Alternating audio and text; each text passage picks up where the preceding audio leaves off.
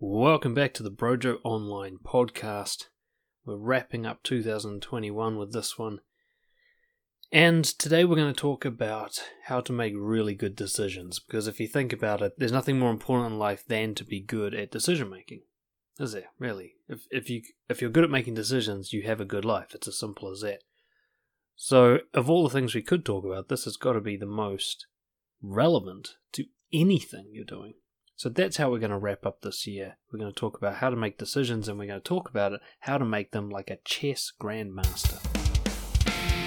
This is Brojo Online. Masculinity, confidence, and integrity.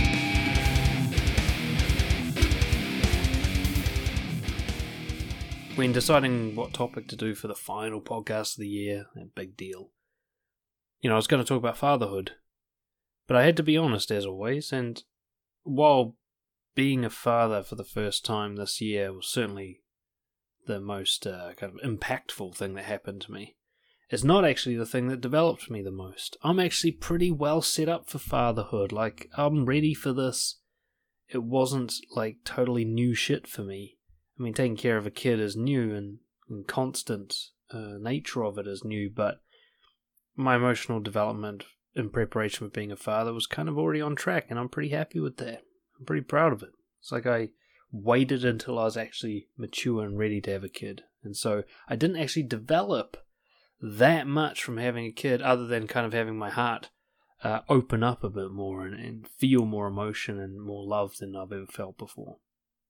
So, weirdly, what really grew me the most this year, what developed me the most, was a newfound hobby, chess. Chess is played by upwards of 500 million people around the world. It is the most popular game ever. And despite the cliche of it being played strictly by uber genius nerds who never go outside, it's actually played by a huge range of people. And you don't have to be a genius to get into it. I'm certainly not. At least I'm not genius enough to be that good at it, But you can get into it, and like Sudoku, games like chess, very cognitive, hard-thinking games, are shown to have a tremendously beneficial effect on your later mental health. It wards off things like dementia and Alzheimer's and kind of keeps you functioning and gives you purpose and reason and meaning in life in your older age. So chess is just a fantastic hobby to have on the side if you want to make sure that your brain keeps functioning after the age of like 65, which is one of the many reasons I chose to get into it. It being addictive is the main reason I'm still doing it. But also, during COVID, winter, lockdown to fuck, have a kid, no spare time, can't socialize, can't do anything. Chess, which can be played online, was really my escape, my getaway. It was my one thing that was just for me this year. I was very much serving others more than myself this year. Can't say it's self-sacrifice because I was just doing what I thought was the right thing to do, not trying to get anything in return. But fatherhood, especially with a baby that doesn't sleep very well, and wife was suffering quite a lot from the birth and the hormones and the postnatal depression and stuff, so I didn't have much for me. I didn't have much time for me this year. But I could squeeze in a 5-minute blitz game of chess online every now and then, and so chess became kind of a significant part of my life this year. Anyway, the reason I'm going into it is because chess has taught me so much about decision making. Chess is so applicable to life in its principles and its way of thinking and the strategies that you apply. They are so transferable to other areas of life. You can use chess principles in your relationships, in your business, in your health, everything. Today we're going to talk about a decision-making framework based on the game of chess that you can apply to normal life. I actually do suggest you get into playing chess at least a little bit for like beginner level so that you can understand the principles I'm talking about today even better, though you don't need to be a chess person to understand what I'm talking about today. But chess is essentially a game of decision making. That's all it is. Every move is a decision, and it's a very careful decision. And because of that, every move is given a rating, and the rating essentially ranks your decision making from terrible to excellent and everything in between. And every move can be rated either by someone who knows what they're talking about or by a computer after you've finished your game. It can tell you what kind of move you made. Was it the best move, or was it a terrible blunder, and everything in between? And you can apply this to your life. So we're going to look at today how to make your decision making in everyday life as if you're playing a game of chess.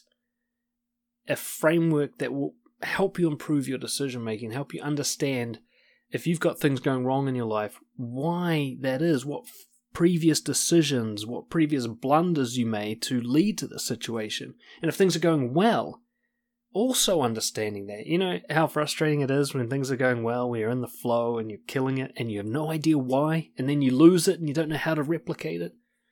So today we're going to look at how to avoid making mistakes and blunders, or at least learning from them so you're less likely to make them again in the future, but also look at how to repeat great moves that you make, how to learn what works and how to replicate that and spread it and transfer it among different areas.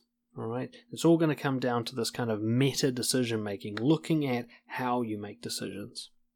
So I'm going to go through the different categories and the terms that they use in chess and then apply it to real life. And my challenge for you over the next week, say, you don't have to do this with every single thing you do, but try and categorize the decision you make before you act on it. And then, as I'll talk about later, after you act on it, then recategorize it. So analyze it again for how it went to see what the actual category is. So getting into the habit of, before you do something, going, what kind of move am I about to make? Is it, from blunder, terrible mistake, through to excellent, fucking fantastic move, or somewhere in between that doesn't do much? And then after you make the move and there's a consequence and a reaction to it, an outcome, you can look at it again and say, was I right about that? Is that how it was supposed to go? Did it go better than I thought, worse than I thought? Do I need to change its rating? And if you start thinking like this, you're going to train yourself to make better and better decisions over time, or at least understand why you're in the situation you're in, whether it's good or bad. You'll be able to look back over your decisions and say, yeah, I'm exactly where I'm supposed to be. I can see how I got here. Which is so much better than going, why does life fucking hate me? And not realizing life doesn't feel about you at all. You got yourself here. You dug this grave, right? Or, if you're killing it, of course, you built this castle. So, what we're really looking to do here, which is the terminology in chess, is to make the best move. Now, if I'm playing a chess engine, which is an online computer that knows how to play chess and is probably better than nearly every human on the planet, and I dial it all up to the top rating, 3200, I dial it up to as if I'm playing a perfect machine. Every move it makes is the best move. So no matter what situation you get into in the game, every time it makes a move, there is nothing better that could have been done. And that's why you can't beat the fucking machine, because all you have to do is make a slightly less than best move, and you're done for. The percentage outweighs you. You can't recover, generally speaking. However, when I say make the best move, I've been applying this with my coaching clients a lot lately.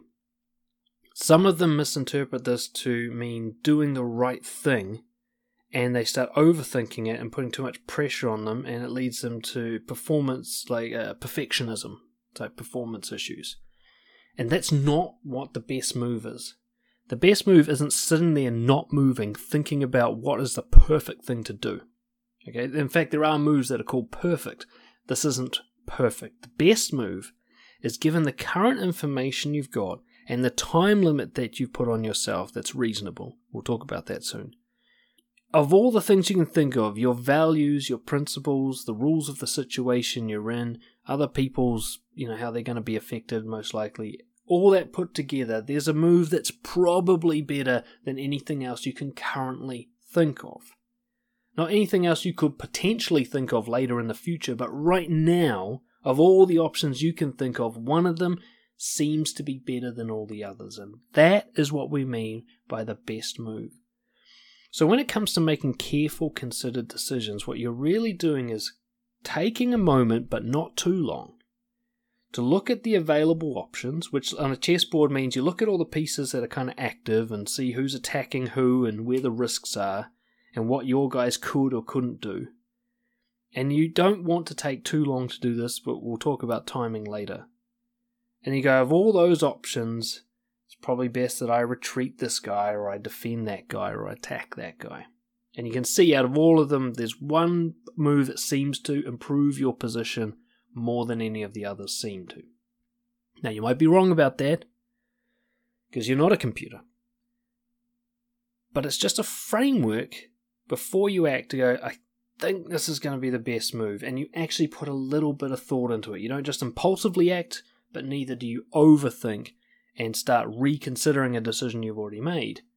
You just go, look, there's 5 options, 2 of them obviously terrible, 2 of them are a bit, I'm not so sure, and 1 of them seems good, so that's probably the best move available to me right now with my current brain and my current awareness. So it's about the best move in reality, but not in imagination. You know, a lot of us imagine that we might think of a better move later because we've done that before. We're after a situation, with hindsight, we think of better things we could have done. And then we hold ourselves to account to do that now, even though the future hasn't happened yet, right? Making the best move is about reality, not imagination. It's the best you can do right now with who you are right now. It's not who your future self might be and what he might be able to think of doing. It's a combination of rational and emotional. So a decision that's all rational without feeling can often be a good move kind of in terms of getting outcomes or strategic kind of maneuvering, but it might not be the best move in terms of your integrity. You might breach your integrity being totally rational. Now, if you're totally emotional, of course, you can do those knee-jerk reaction, swept away by feeling type moves, and they're often pretty disastrous too. Not always, but often. The best move is usually a combination. I feel like doing this, which limits my range of options, but there are better versions of doing it than others. Let's say I'm feeling angry, I can punch a hole in the wall, or I can confront someone assertively. One of those options is better than the other, so I'm going with the anger, but I'm also applying rational kind of moderation to it. Now, if I go against the anger, I'm going to pretend I don't even feel any anger, and I'm just going to let that person get away with that behavior, that's not the best move. But if I go totally feeling like, oh, fuck you, and smack the guy, that's not the best move either. So it's a combination of rational and emotional. And I've actually got a podcast, which I think is called Rational Emotionality. I think that's the wording in the title, which I talk about how to work both emotionally and rationally when it comes to making decisions. You've carefully thought through the best available information, but not taking too long. You haven't overthought it. And you're working within the situation, not the fantasy. Not, I wish it was like this. If only this was happening. I've got to wait for this other thing to happen. No, you're dealing with what's currently on your workbench. Like if you're playing chess, it's with the way the pieces are currently set up, not with, oh, I wish I still had my queen. No, you don't have your queen, so that's done. Don't make plans that need a queen, right? And you get people do this, oh, if only I had more money, I would do this. You don't have more money, so that's not a consideration in the game. You can't consider that factor. You can't go, okay, well, if I had more money, I'd do this. No, you don't have more money. The best move cannot involve having more money because you don't, right? So when you're making the best move, it's got to be with exactly the situation as it currently stands. No imagination, no fantasy, okay? And what you're looking for is a combination of best for your short term and long term. Now, if you can't do better than that, we'll talk about best for the long term in a second. Because if you're unsure what to do, it's better to provide for your long-term self than your short-term self. Short-term self tends to be a sacrifice of long-term. But there are some moves that are best for both. Right? Like if I'm really honest with my partner right now, not only will we sort out this confrontation to the best of our ability, but I create an honest relationship. So short and long-term, I'm killing it. Right? That would be a best move. If I lie to her now, she might feel good right now, I get a short-term reward, but long-term she can't trust me, right, when the lie gets discovered. Or if I'm too brutal with my honesty, if I don't consider her at all, I go rational honesty, I'm like, well, she's crying, but I'm going to keep punishing her with the facts, right, I might hurt myself both short-term and long-term. You're looking for something that's like, what would be good for me now and later? And if you can't find that, you go, well, what's good for me at least later, if it's not going to be good for me now? You're looking for a combination of values and outcomes. So you want to live with integrity, but you also want to get the best possible result that integrity can get. Like I've said before, you can be honest in so many different ways. You can be honest in a way that deeply offends someone and they never talk to you again. Or you can be honest in a way where you said your piece, you said the same thing, but it's been in language that they're much easier able to take and receive. So I can shout at someone and go, "You're a fucking cunt." I'm being honest in a way. I'm sort of expressing the feeling I'm having in some sort of honest way. Or I can say, "I'm really upset with your behavior right now." Now, I'm saying the same exact thing both times, but one of them is going to also get a better result. So I'm looking for integrity plus good results, if possible. Sometimes it's just integrity, and you can't have good results. Sometimes it's just good results, and you can't have integrity, right? But generally, the way I play chess is if I lose the game, I want to make sure I lost without cheating, so to speak. So I would encourage you also when you're making your decisions, integrity is the non-negotiable, but how it's done is negotiable. There's a massive range of options of how to live with integrity. It's not a rule book. I must always speak like this. I must always act like this. That's not integrity. That's rules. Integrity is I must be courageous when I'm scared, but how I do that, lots of different ways to do it. And ultimately, the best move leaves you in a strong position, right? It leaves you in the best possible place given the situation you're in. So, some examples. Breaking up with a bad partner. That's a good move, isn't it? That's the best move. Starting a business and doing something that you're experienced in and you love with good support. That's a best move, isn't it? Hiring a coach. Obviously, I'm going to think that. But, any sort of bringing on of support that ups your game, that's a best move. Switching to, plant-based diet. I'm not saying that for moral reasons. I'm just saying, scientifically speaking, that's the best move you can make for your body. And on and on. And then, of course, there's the little versions of best moves. Right? So you're like, what do I have for breakfast today? And there's like 3 options. One of them's healthy and 2 of them are packed full of sugar. You take the healthy one. That's a best move. Your boss comes to confront you at work and he's being unfair. You could punch him in the face. You could stay silent, just take it. Or you could assertively just say, look, you're kind of invading my space. Let's talk about this later. That's the best move. Of the 3 you could think of, that was better than the other 2. And that's what we mean by the best move. Of the options you can think of, you choose the healthiest one, best likelihood for short and long-term outcomes, lines up with your integrity, but also gives you a shot at kind of winning. That's a best move. And that's what we're looking for when we can find it. Okay, now sometimes you're not going to be able to find it, and that's why we've got to talk about the other categories as well. I think it's Jordan Peterson says, be honest or at least don't lie. We're going to look for, if you can't find the best move, at least don't make shitty moves. Okay, so let's switch category. That was the best move. Now we're going to talk about other types of moves. There's actually a higher ranked move than best in chess, and that is brilliant. Sometimes called a great move, but also often brilliant. And that's a move that even the computer didn't think of. Quite often. It's often a random little move off to the side that doesn't look particularly consequential, but once the game plays out, the computer looks back at that move and goes, man, that was the game changer. Or sometimes it's a move where a great move was available to you, but an even better one was off to the side that nobody saw. And you get twice as much of the advantage. The best move would have given you a big advantage anyway, but you find one where, for example, instead of just taking one piece, first you check the king, then you take a piece, and then you checkmate. That's a brilliant move where the computer is even well, damn, this motherfucker's smart, right? Now, a lot of perfectionists are chasing the brilliant move, and that's why they don't make a move at all. That's why they don't even play the game, or they play it very poorly. The thing about brilliant moves is they either require great expertise or great luck, or both. Trying to make brilliant moves is almost pointless, because you're either going to do it naturally because you're very talented in the area that you're making the move, or it's going to be a fluke. And neither of those require any trying. Trying to make a brilliant move actually usually prevents you from making the best move. Alright, a brilliant move is, if it happens, yay. But it's best moves that make a good life. Brilliant moves either happen in a very specific niche field, and you've had to build up to them, usually by making a lot of best moves over many, many years, or you just hit the nail on the head without realizing even how that's done. Something you can't even plan for.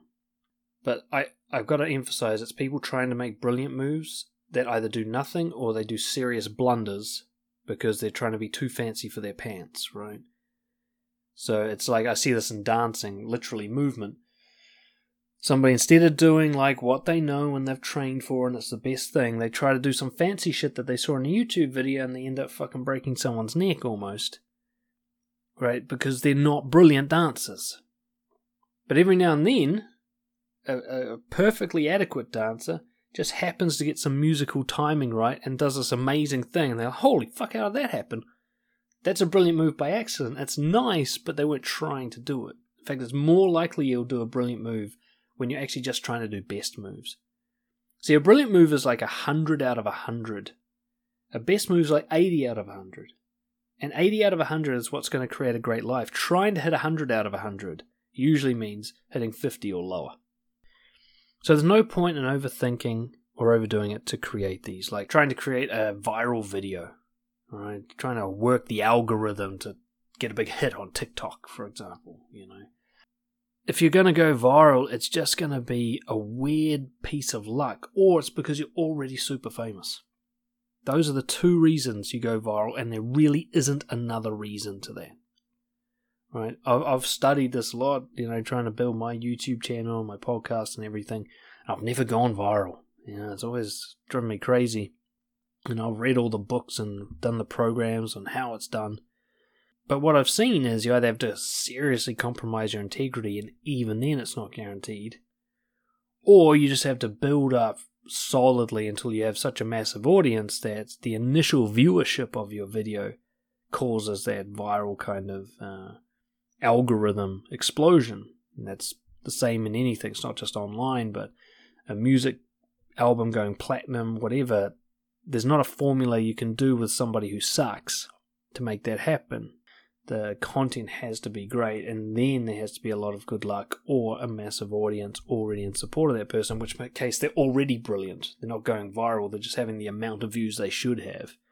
If Will Smith puts out a video, it's going to go viral because he's Will Smith. It's not going to be some magic fluke. Right? But if I did, it would be a fluke. Okay, my most viewed videos were a fluke. I just answered some random dude's question. I'm sitting in my pajamas, it's badly filmed, it's not even edited, and it just took off because I just happened to hit a certain topic that was hot in that minute. I can't plan for that.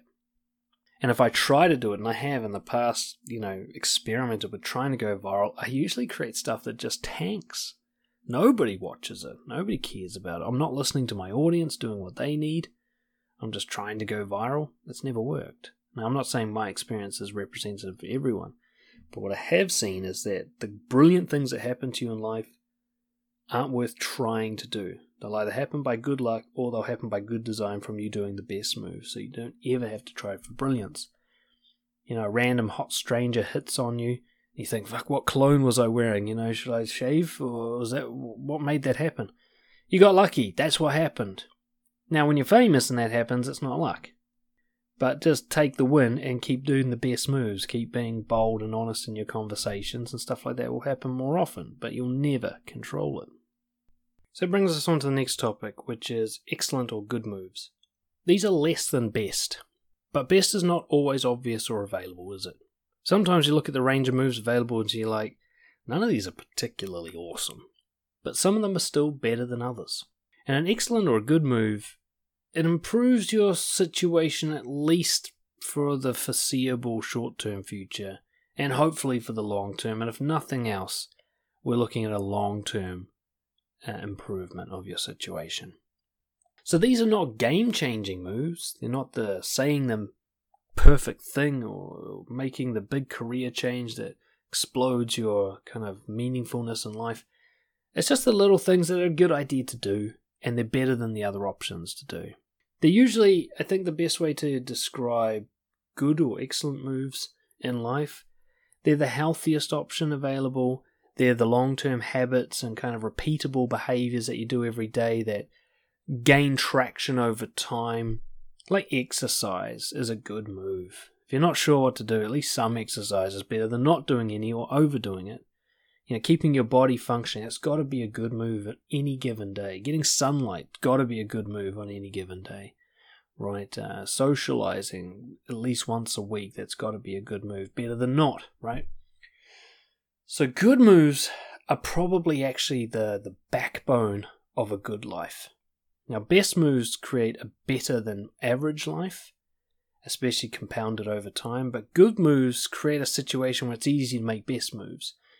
Good moves will keep you healthy, and being healthy means you can think very clearly and make great decisions. Now, if you're unhealthy because you're not making good moves, it's very hard to make the best move. It's hard to even think of what the best move is, right?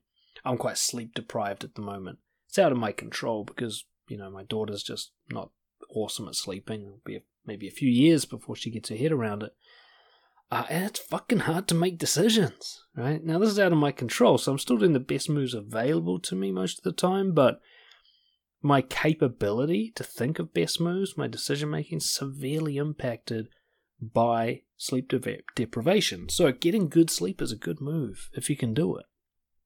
So they're not game changers, but they prevent negatives. Okay? They're for when the best move isn't obvious, and they will at least probably improve your situation or stop it from getting worse. So remaining calm during an argument, that's a good move. Listening to a smart person when they talk, that's probably a good move. Eating healthy and exercising regularly, that's a good move. Having a morning routine, doing meditation, cold showers, getting outside, seeing some sunshine, spending quality time with your partner. These are all good moves, alright? None of them are going to turn your life around, but they actually stop the negative shit from happening, and they put you in the best possible position to also see the best move available. So these are the bread and butter moves that you make in life. Like I said before, I think I was actually using the example for best moves, but if I'm looking at what to eat for breakfast, just choosing something that's healthy. If I'm not even sure what the healthiest thing is, at least choosing the thing that I'm pretty sure is healthier than other options available. Right, if I've been inside all day, just kind of go, okay, I'll get outside and get a bit of sunlight. I'm not really sure what that's going to accomplish, but it's got to be better than not doing it. And I'd say, especially if you're either beginning self-development or you're in a really tough position, like I have a client right now who's going through massive grief from losing their partner and is also struggling with figuring out what he wants to do with his career. A guy like him, I recommend you're trying to get as many good moves on the board as possible. Don't put too much pressure on yourself to make best moves, certainly not brilliant moves, but you're in a really precarious position in terms of making blunders and really hurting yourself further. The more we're suffering, the more likely we are to dig the hole deeper by reacting to that suffering with decisions that hurt us even more in the long term. But good moves are kind of always available to you. Like, no matter how fucked up you're feeling, you can usually get a bit of sunlight, you can usually spend some time with your son. You can usually eat a healthier meal than what was available. You can kind of push yourself to maybe go for a quick jog. You can talk to someone who loves you and cares for you. You can see a therapist. These are all good moves that you can do no matter how fucked your situation is, no matter how hard it is to make decisions. I mean, you can literally write a list of good moves and repeat them. So good moves are more likely to be habits and healthy behaviors that happen every day. Whereas best moves are much more situation specific. What's the right thing to say right now? What's the best deal to make with this particular client? Those are best moves. You don't really have a rule book for those. Whereas you're much more likely to have a rule book for good moves. I really should just eat stuff that isn't packed full of sugar and butter. That's a good move rule book kind of principle. Of all the things I talk about today, if you get good moves right, you're in the best possible position. I think they should be front and center, and you should only really start thinking about best moves when you're making a lot of good moves and you've kind of got your baseline functioning in life doing quite well. Or you've built up an expertise in making best moves, in which case they're the preferable option even over good moves, right? Or excellent moves. So those are all the positive moves forward that you can make. You focus on the best. If you can't think of the best, you at least go for good or better than the others. And every now and then you strike a brilliant one that massively increases your quality of life. But you can't really try for those. Any of those is good. What isn't is what comes next, and in chess terms we're going to talk about inaccuracies, mistakes, and blunders. And these are moves that either keep you still or hold you back or hurt you massively. Now, an inaccuracy, as I understand in chess, is a move that doesn't move you forward or move you back. There were better moves available, you didn't see them. It's kind of like a pointless thing. Like, you're still playing the game, but that didn't do shit. It didn't hurt you, but it didn't help you. Now, that's actually a negative in my book. I've talked about this in previous content where I talk about entropy, about how life is constantly trying to kill you and tear you apart. So if you stay still, you're actually going backwards because you're not fighting against the enemy, and the enemy keeps on fighting. And that's what an inaccuracy is. It's a move that doesn't really do anything, which means you're not fighting back. At the very least, you're not fighting back against entropy. See, good moves, like I talked about before, you're fighting entropy. So if I'm eating healthy, I'm fighting off the constant withering of my body from the elements. I'm prolonging how long I'm going to live. If I eat something that's empty calories, if I eat a packet of chips, it's not like I'm eating poison, but I'm not fighting off old age with a packet of chips. So therefore, I'm actually coming out negative. I'm losing a little bit. If you think about it in chess, if I make an inaccuracy against a better player, I'm actually now losing because they'll do a good move or a best move and I just did an inaccuracy. So they're going to be up on points. The enemy is there. We are constantly working against things in life. That's just the deal. We can't help it. So if you're not making a good move forward, if the move does nothing for you, you're actually losing. And that's why I categorize an inaccuracy as a negative move. But on the surface, they don't look like a big deal. And this way, I think inaccuracies are probably the bane of most people's existence. And I've talked about this in other content. What I see is people's days being filled with meaningless, confused movements. They do stuff and they don't really know why, or they don't understand the reasoning that's in their head. It doesn't seem to move anything forward. It doesn't even contribute massively to survival, and yet it takes up a huge majority of their time and bandwidth. For example, social media scrolling.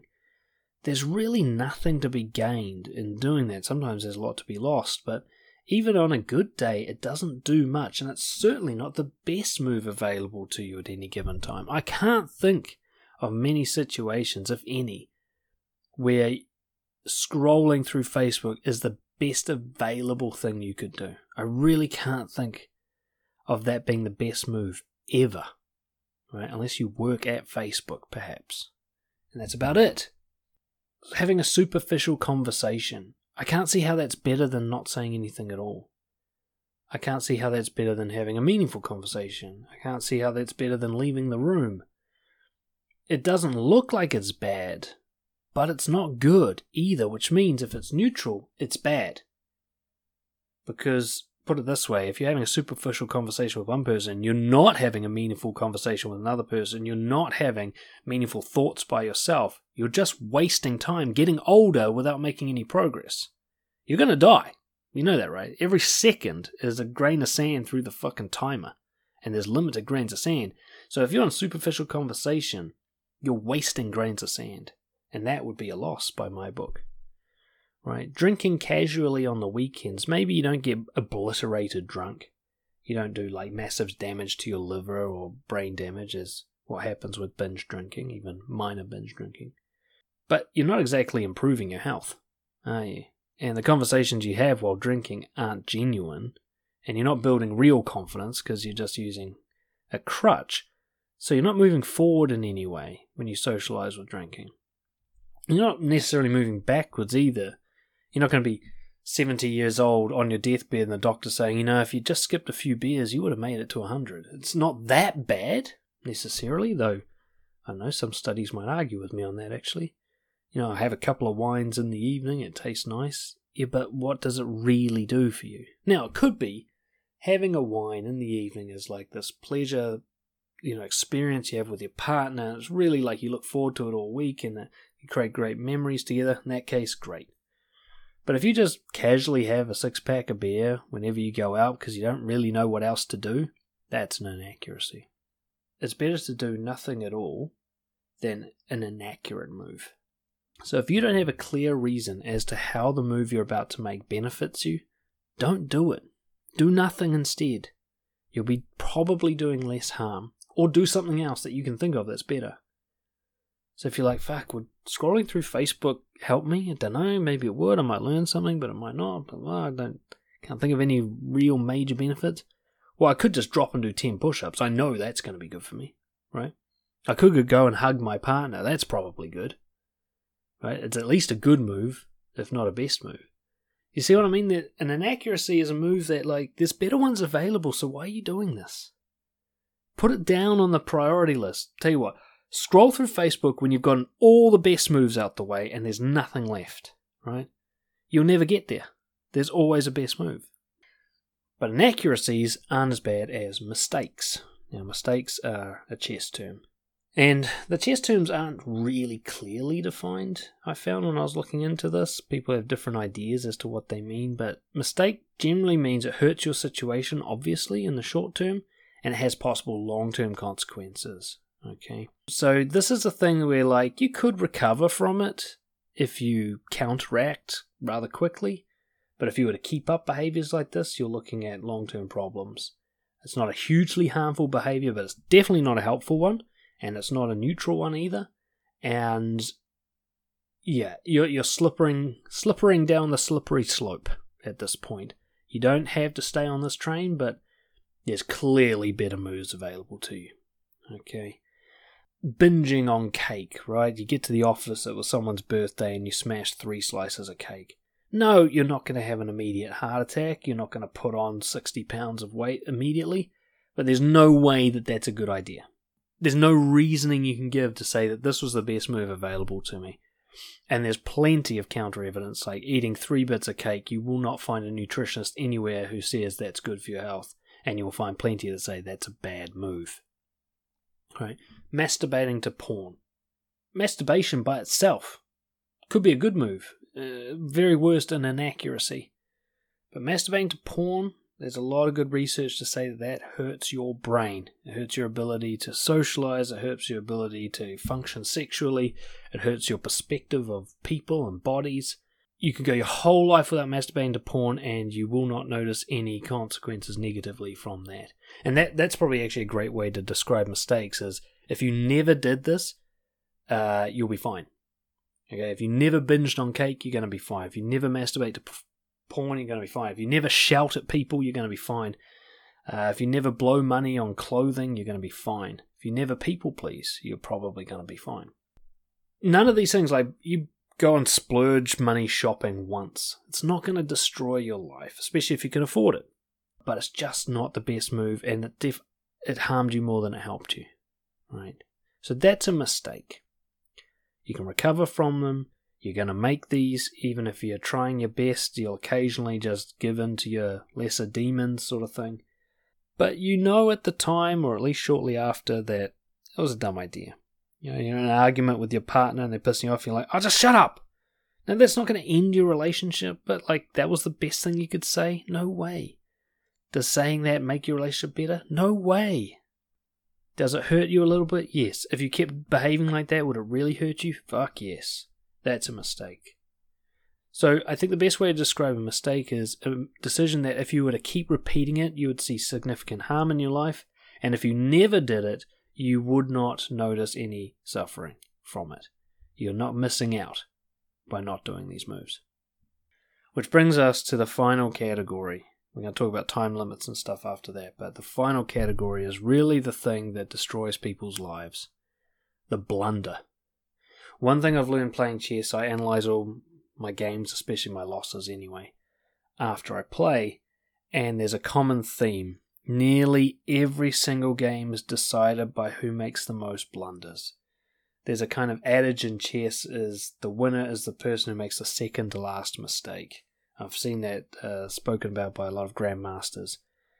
Making a blunder in chess, it happens, but make more of them than your opponent, you will almost certainly lose the game. unless you make the second to last one, the last one that they make is a game ender, you're done for if you make more of them than they do. You just can't recover from blunders. They do so much harm to your game. In chess, and your only hope is that the other person does even more harm to their own. Well, in life, you're not against an opponent, you're against life itself, which doesn't blunder.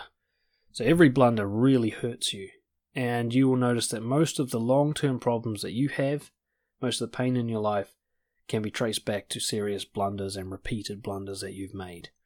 There's nothing more empowering but humbling in self-development than to look back and realize that anything that you suffer from was a result of your own decisions and nothing else. You might be able to give yourself a little pass in childhood when a lot of decision making's out of your control. Like if you were bullied in school, that's largely down to just luck of where you're placed combined with the type of parenting you've got, But from the age of about 15 upwards, shall we say, at this point you're digging your own grave. You've got a fully functioning brain or mostly functioning brain. You're the one calling the shots. You have a lot of autonomy legally. At this point, if things are going wrong for you, it's your fault. Okay? It's your decision making that's brought this about. And it's your responsibility to fix this. So if a 5-year-old kid's getting bullied, it's up to the teachers and the parents to sort that out. If a 25-year-old's getting bullied, that's his problem. He needs to sort that out. Okay. So blunders are any move that have major short and long-term consequences negatively, setbacks.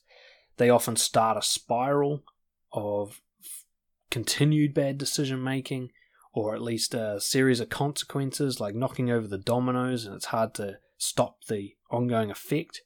You imagine if you get drunk at a party and tell your boss to go fuck himself, like how hard it is to stop that from unraveling over time after that party, how hard it is to catch that and turn it around. You're acting in reaction to emotions, and you're just grabbing some short-term, obvious, pleasure-seeking, not think about it, impulse thing. Reacting kind of like to your worst inner demons, vengeance, anger, and outrage, jealousy, and just like getting carried away on that, even only briefly. But you engage in a behavior that can't be taken back. Think of cheating on your partner. You can't uncheat, can you? Right? Think of like going all in on a shitty hand in poker. Like you're fucked once you've done it. You can't undo it. Whereas a mistake can be repaired often almost immediately. You can, like if I'm playing chess and I make a mistake, like I put a piece in a dangerous position, I can retreat the piece, maybe even keep it. I'm just like lost a bit of time and a bit of momentum. But a blunder, like if I hang my queen and they take I'm not getting my queen back, right? Like I'm now playing without a queen, they've got one. So I'm in seriously ugly position. But yeah, getting carried away by your impulses, your addictions, your trauma, and letting that make decisions for you, that's generally a blunder. And it's at this point, there's no doubt better ways to behave, right? That there's nobody on this planet you'll find can prove that what you did was a good idea, right? That anybody who's healthy would look at what you did and say, that was a fucking stupid thing to do. That's a blunder. Okay. Even if your friends agree with you, it's because they're blundering alongside you and they want to make it look good by making sure they're surrounded by nothing but blunders. Like I said, you make 6 blunders in a game of chess and the other person makes 7, you can still win.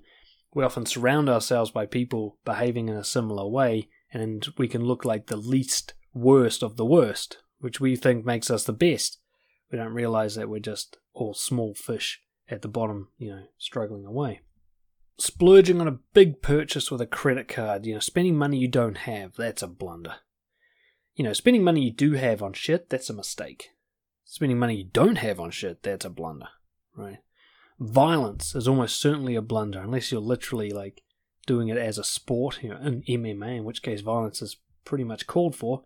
But trying to solve a problem with violence, it's almost certainly a blunder, right? There's almost nothing good, long-term or short-term, to come out of that. You're starting something that's very hard to do. Like, you hit your partner, you can't unhit them, right? You punch your boss, you'll never be able to recover from that. Your whole career, that will follow you, right? You do something to end up in prison, you get a criminal history record for violence. It's very, very hard to get that wiped clean, and it kind of follows you around, limits your options for the rest of your life, or at least for many, many years. So violence is almost certainly always a blunder. Signing a very dodgy contract, being a people pleaser and signing up to that new television on hire purchase or that car lease or that fucking mortgage without reading it through, without really doing the calculation properly, without asking yourself, is this a good idea? Legally binding yourself to something that's very difficult to get out of, that you're not sure of, that's almost certainly a blunder. Or one that I used to make a lot, unprotected sex. That's a fucking dumb idea. I am so lucky. I'm not like a player or anything, but I had a lot of unprotected sex in my life, and I am so lucky I'm not surrounded by paternity suits and venereal disease. I just was shooting in the dark and somehow managed not to hit anything. But unprotected sex with especially one-night stands, that kind of thing, that's just absolutely ridiculous. And so many people do it. They don't like the feel of the condom, they don't want to break the mood with the talk about contraception, whatever it is, and they can just throw their whole life away. Now they got a kid, right? Now they got herpes. Good luck getting rid of it. Blunders quite often create long-term, sometimes even permanent issues. You go drink driving, you crash the car and paralyze your friend. That will haunt you for the rest of your life. You'll never undo that. Ever. You're a changed person now because of that. You cross the line of consent with someone sexually. Even if they don't press charges, you're now a sexual offender, and you'll never be able to not be that for the rest of your life. Blunders are very impulsive decisions. Any decision made impulsively is asking for trouble, but blunders are both impulsive and incredibly harmful. I guarantee you, whatever is happening in your life now that you don't like, just follow the chain of command back until you find the blunder that led to it, right? It might be too long ago to do anything about it now, but blunders are often something where you set up a precedent that was very hard to get out of. Getting yourself into debt, so now you got to stay in your shit job. So right now all you can think of is, man, my job sucks. I hate being in debt. Wind the clock back. You could have bought a cheaper car, but no, you had to go with the flash one, and then you signed up to the dodgy lease with the grinning shark who didn't explain the details. Now you're paying 20% and you can't even afford it, right? You're paying for your blunders as we speak right now. And we all make blunders. But you want to win at life, you just got to make as very few of them. That's it.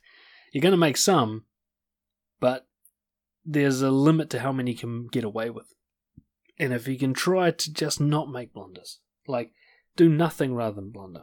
Sometimes doing nothing is a blunder, but most of the time it's a very active movement. A blunder. You have to go and do something you didn't have to do. Mistakes can be recovered from, and of course good moves and best moves always improve your life, but blunders, man, they can ruin a life. And if you want at least a good life, you're trying to avoid these. And you can look back right now just like what are the stupidest things I've ever done? What are the things that I'm still paying for it today, and emotionally, financially, physically. Right now I have a cholesterol problem. Now it's genetic, so that's out of my control.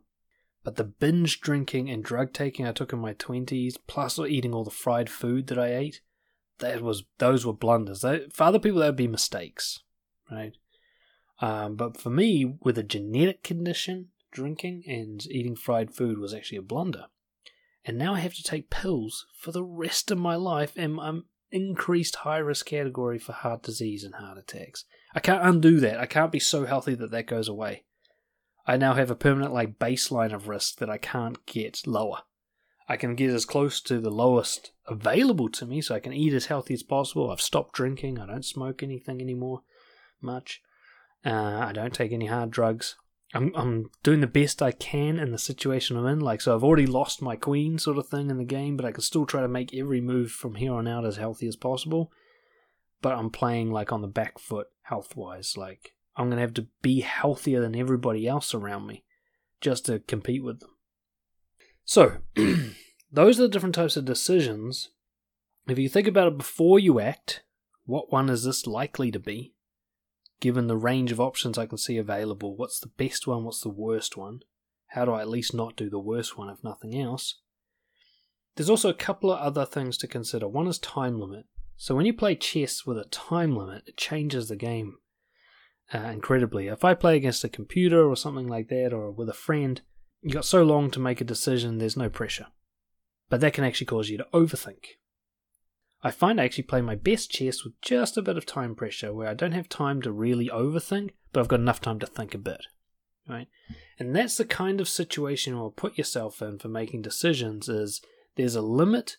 It's not a panicky limit, but you've only got enough time to consider all the information kind of once before you have to make your move. You can't reconsider and reconsider and reconsider. Now, often you're going to have to arbitrarily set these time frames up for yourself. And I've talked about this in other content. One way to do this is to have the hell yes, hell no approach, which is if you can't get to a hell yes, then you default to a hell no. So like if I can't decide whether or not I want to buy this car within the next 20 minutes, then the answer's automatically a no. If I can't get to a yes on it, the no's already been decided. 20 minutes means, car's no longer available, walk away. That kind of time limit decision making will stop you from overthinking, but it will also make sure that you don't underthink. So you want to go to the time limit, if possible, if it doesn't clearly occur to you then. In chess, there's three elements to the game. There's the opening, there's the mid-game, and there's the end game. And a lot of situations in life follow this, and the time limit requirements kind of follow it as well. Take a conversation. A lot of conversations, let's say you're speaking to someone new for the first time, they start in a similar way and they follow similar lines. And this isn't about seduction techniques or anything, just general chit-chat that gets things warmed up. That's how most people speak. So you don't need fancy moves to get a conversation going. You just go, walk up next to someone, hey, how's it going? What are you up to? Yeah, I'm up to this. There's the kind of questions and stuff that go back and forth. It's a really standard way to get things moving. You want to get out of the opening as quickly as possible and get into the mid-game. So your moves are pretty quick in the opening. Hey, how's it going? Blah, blah, blah. Just get it done. You want to start a business, it's like, okay, let's register the name, right? Let's open a bank account. Let's decide what I'm going to call the business. These are all opening moves. They don't actually matter that much in the long run, so you get them done quickly and get into the mid-game, which is where all the interesting new stuff happens. So when you're getting into a situation, the time limit you're thinking of is very short term. Like, let's get some shit moving, but we're not committing to anything major long term. We're just getting stuff off the ground. Like, I want to get into exercise, or let's just, pack some gear into a bag and get to the gym, have a look at the equipment. That's opening game. Let me get there so I can start exercising at least. Right? I don't want to sit around like, what's the right gym to go to? Should I wear those shoes or those shoes? These are stupid decisions. It doesn't matter. Go on bare fucking feet if you have to. Just get your ass to the gym. That's opening game. It's mid-game that usually requires the most careful consideration. Okay, this is where you've got your best chance to make your best moves. You haven't blundered yet. You haven't made many mistakes yet. You're early in a conversation. You haven't totally offended them yet, or you haven't, committed to having a conversation with a horrible person or anything like that. Still got a lot of room to move, and this is where it's time to start slowing down, just have a bit of a think. What's the best next move? What's the most honest thing to say next, and how do I really feel about that? And, of those 3 TVs, which one's probably going to meet my needs the most? This is where you start thinking. So you give yourself a bit more time for decision making in the mid-game. So once you're at the gym, slow it down. Take your time to look around. Don't walk around for an hour going, fuck, which machine should I start with? But maybe 5 minutes. Okay, look, 5 minutes just to do a lap of the building. And then I have to, within a minute, I have to choose my first machine or my first set of weights, right? But make sure I'm aware of all the options. And that's often what happens in mid-game in chess, is you're taking time just to assess all the various options. It's too early in the game to go, oh, this is going to lead there, and then there, and then there, and there, there, unless you're a grandmaster, right? You can't make brilliant moves yet because you have no idea what they're going to do. There's too many variations to consider. So you're just looking for sort of given what I do know, I'm going to get started with that. That's the best thing. That's the next thing, and so on. And then you've got the end game. And the end game is all about long term, isn't it? This is it now. The mid-game should be setting you up for the end-game. So mid-game should always be thinking of long-term benefits, If I'm talking to someone, I think, if this person is going to be my best friend later, what's the best way to talk to them now? Right? I should be really open and honest with them now, get it set up from the start so I don't have to deal with any problems later. I should confront them early on things I disagree with so that I don't have some smouldering resentment later, right? You're thinking about your future self in mid-game. You want to make in-game as easy as possible. You want to make sure by the time you get to the end, you've got such a massive advantage you're going to win. And I don't mean like dominating people in life. That's just a chess metaphor. But what I mean is if, you're at the gym, you want to make sure you do a nice good warm-up. You make sure you get a personal trainer. You try to eat as nutritionally as possible, however you phrase that. You want to go to your limit but not injure yourself. You're trying to set yourself up for a long-term healthy body. You want to do exercises that you enjoy or play sports that you enjoy, so you're likely to stick with it. Those are all best moves that mean that if the end game is being healthy for life, you've made it really easy for yourself. You want to make life as easy for your future self as possible. That's the best way to think of what the best move is. It might be uncomfortable now, but you want your future self to be like, fuck, I'm glad I did that. That's probably the best framework for thinking of what the best move is you in 5 years, what does he wish you would do, right? Once you get to end game, you're basically working with what you have. You're here now. In chess, it means you're down to a few pieces. Those are the pieces you're going to have to work with. You've lost all the rest in mid-game, right? You can't, in-game would be like when I was dancing, it would be the performing on stage. I've done all the training now, and now it's here. I can't train anymore. However fit and prepared I am is what I'm going to have to deal with. But there are still things I can control and things I need to be careful of in endgame. And so the timing in endgame is a lot longer. Really, you're going to take your time in endgame when it comes to making decisions. Once you're in the thick of the action, you've already kind of done everything that can be done. Now you're making big decisions. So if I've gotten to know someone for a long time, just deciding whether or not to propose to marry to them, I can take some time with that decision. Right? I don't have to rush that one. I don't have to put a time frame on it. If I've been exercising and eating healthy for 5 years and I've tried different plans, now I can really take some time to think about what's the one I want to stick with for a while. So you think about commitments and stuff. So when you're in endgame, when you've really already put a lot of work in, like you've already been in business for 5 years and now you're trying to figure out where to take this business next, you can really take your time here because you don't have an overthinking problem or a procrastination problem. Now's the time to really put some thought in because, tell you what, in chess, in-game is really where it's mostly decided. All the pros will tell you the first thing you need to train with, the first concept you need to train and practice is in-game.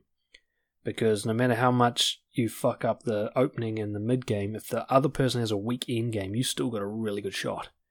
And I've actually noticed that, it's my strongest element in chess. My opening game's okay, my mid-game's pretty weak. But I've won a lot of games where I'm outmatched at the end because the other person hasn't practiced end-games, and I have. And I take my time, so I might rush a little bit too much in the early part of the game, but we get to the end and I've got all this time and they don't. So I'm taking my time to do these careful moves and they start panicking and rushing, and a lot of my wins are time-based. I win because they run out of time, and I managed to stay alive, even though they had a better position and better pieces. So in-game, work with what you've got to the best of your ability, take your time. So when you come to making decisions, like the time limit, you want to ask yourself, where am I? Am I just getting off the ground? In this case, let's get it going, let's get the ship moving. No fucking around, doesn't really matter. Even if I make mistakes here, I can easily recover from them. Don't need to worry too much about being the best. If it's mid-game, like you're in the gym now, now you need to take some time, think it through, but don't overthink. Really focus, what's the next best move? Probably that, alright, let's go with it. And then when it comes to endgame, when it comes to making really long-term decisions, where should I live? Where should I take my business in the next 10 years? Who should I keep in my friend circle? Really, take hours if you have to, days, weeks even, to make these decisions. Really think them through, weigh up lots of long-term consequences, try to map it out how it's going to go, have another deep inner look at your value system and what matters to you, because that's where you need to take your time. Finally, the most important thing you can do when it comes to chess, I think, is analyze your games. If you want to learn how you play, you have to watch it after it happened, out of the heat of the moment, with a second review. It's amazing how many times I just hang a really good piece and just give it up for dead because I was too focused on one side of the board. Chess is this weird game where you can be looking at a few squares and miss the bigger picture, and because of the way the pieces work, there can be something way across the board that's a big threat to you, and you just literally don't see it, even though it's got a clear line to your shit, right? And that happens to me a lot. And then when I go to review the game, I'm like, oh, why did I do that? It's so obvious, because now I'm finally looking at the whole board. Reviewing and analyzing the way you make decisions is so important, and it's actually more likely to help you make good decisions than anticipating and doing it before you make a decision. You can try your best to think of what the best move is and then act on it, but more likely you're going to learn afterwards when you review it with hindsight and with the outcome and consequences and with how you feel later. You might think, you know what, having a couple of wines is a good idea. And then the next day at the meeting, when you're feeling a bit fucking hungover and, headachy and you can't focus, you're like, you know what, that was actually a dumbass idea. I forgot I had this fucking early meeting. Right? So you can re-evaluate how good that move was. Even though at the time it really did look like the best move forward, you just couldn't see it clearly. And next time you go to have wine, you'll be like, wait, I better check if I have any meetings tomorrow. And now you're a wiser person. Right? Most of my decision-making improvement has come after the fact. It's come from looking at how I made a decision and going, so, now that I see how that played out, was that my best move? When I compare that to my values, the whole picture, was that really the best move? And this is also where we learn. Where we're like, yeah, that was the best move at the time, but now I know something more. So next time I'm in a familiar situation to that, I'm going to be even wiser. And it's really important not to punish yourself, even for blunders, if that was the best you could do at the time, which is, of course, always true. You always do your best. But later on, you might have wisdom that you just didn't have at the time. It was not an available resource to you. There are times where you know the right thing to do and you do something stupid. That's a blunder. But there are times where you don't know the right thing to do and you do something stupid. Well, that's just being human. And the next time you look at it and you go, oh shit, that was really stupid, I just didn't see that coming. Well, now you can in the future. So you don't have to hold yourself to too harsh account when it comes to that particular decision, because you literally just couldn't have done better. Give you an example. I'll have a look right now how I've been today, and I'll review my decisions. Breakfast time, I had really bad sleep last night. Chloe was making noises all night, and then basically I was having broken sleep from about 8:30 to 5, and then I had to get up, and I just felt totally unrested. So I'm on the back foot, and so making decisions was quite hard for me today. But I think I did alright, but I'll review it right now. Let's take what I had for breakfast. I came down, and my favourite breakfast, which is this granola thing, wasn't there. We'd run out, and I'm just sick to fucking death of porridge. Like, I know porridge is healthy. I have it with like soy milk and banana. I break in some like dark chocolate, which is good for my heart. And sometimes if there's blueberries, another good fruit, I chuck them on. It's very healthy, and it actually tastes pretty good, but not when you've had it for fucking 300 days in a row, right? And I was just looking at the porridge, just going, oh, chuck this shit out the window. I'm so not into this. I was looking at different options. I could have some ham on toast. Ham's not good for me health-wise, processed red meat's pretty bad for my heart. And I usually have it with mayo, which is full of oil, again, bad for my heart. Or I could pack a salad and have nothing at all, or just eat a piece of fruit, or, there was some Christmas cookies. I could just have cookies for breakfast. So there was a range of options. I ended up going with porridge. Definitely my best move. Of what was available, I can clearly see now, even though I didn't want to do it, it was the smart thing to do. I feel full, and, I have all the energy I need to do this podcast because of that. And for my long-term health, it's the best move. So that was a best move.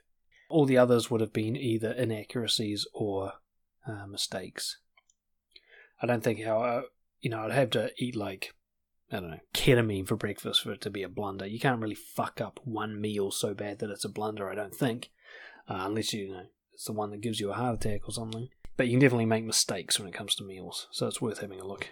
I exercised today. I really didn't feel like it. I had no energy. I'm struggling to stay awake just playing with Chloe. But I dropped and just did a few push-ups and a few squats. And I did a few more later. Again, I think that's the best move. It's less than I've done in the past, for sure. But doing nothing was also an option. And that would have been an inaccuracy, I think. Possibly even a mistake, because the exercising gives me some energy in the day. But definitely an inaccuracy. It wouldn't have moved me forward to do no exercise. But if I'd done heaps of exercise, I probably would have injured myself. So that would have been possibly even a blunder. So I think I did a right amount of exercise. Where I made a little mistake today, I think. Lucy's in pretty bad mood today, call it that. She's on the rags, and she's been struggling a lot with all the crisis about us trying to get to New Zealand and all the political bullshit we're dealing with around that. She really needs some support from me today, but I just didn't really know what to say. I couldn't really think of anything encouraging or supportive. I gave her a cuddle, which isn't the worst thing in the world, but I was really just remained silent, even though I had a lot of stuff to say. There was stuff I could have said that would have been a mistake. Just knee-jerk reactions and judgments that weren't even really accurate, so it's not fair to call them honesty. So I didn't say those, at least. But I didn't say anything good either, so it'd be an inaccuracy the way I responded to her bad mood today. Also, we had a little disagreement about the new Christmas traditions now that we have our own kid.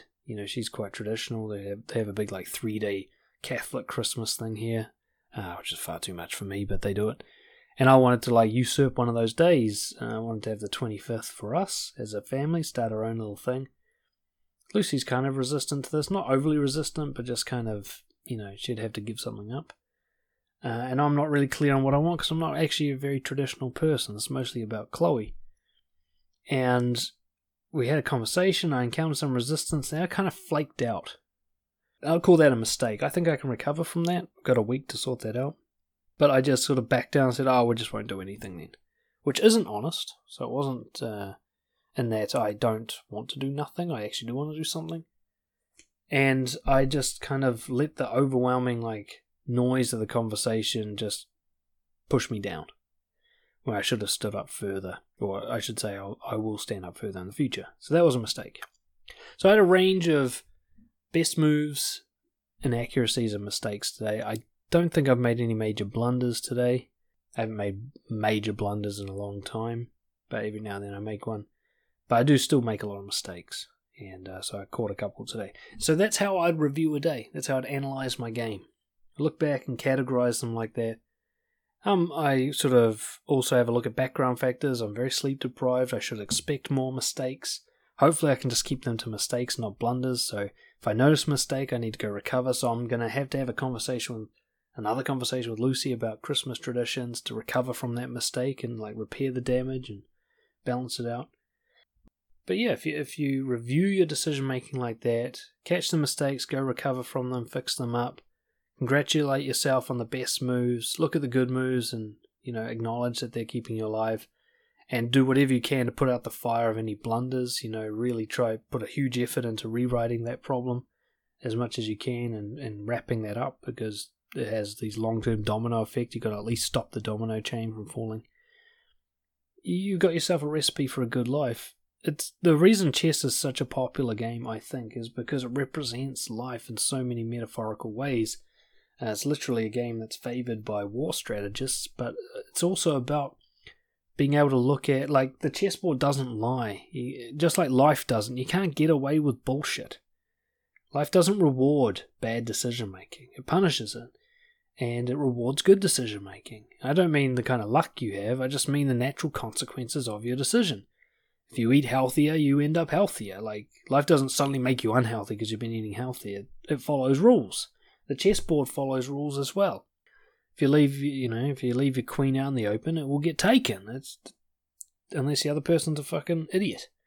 Right? So you got to understand your decision making does decide nearly everything that happens to you. If you have bad luck, it's because you put yourself in that situation and then the bad luck occurred. Right? You can get out of situations. You can make your situation far more likely to be good luck, or at least not bad luck. And that's how your decision making can be viewed. So hopefully that helps you. It's been helping me a lot lately. Like I said, this is how chess has developed me the most personally this year than anything else has. It's just given me a framework for my decision making. It's causing me to pause. I've made a couple of blunders this year. Or we'll call them serious mistakes because they didn't have major long-term problems. So I fixed them. I guess they were just mistakes. But I said some nasty things to Lucy a couple of times when I was at the end of my rope. I had to quickly go and sort that out because if I kept talking like that, our relationship would have been fucked, I only did it a couple of times where I could see the damage. I was like, whoa, that's a dangerous thing to keep doing. No wonder people struggle in relationships if they talk like that, I only did it a couple of times and I could already feel the fucking sting from it. Yeah, it's been really helping me, and it's getting to the point now where I'm starting to think before I make a move. Like today when I wanted to just bail on exercise, I thought about this little framework, like really?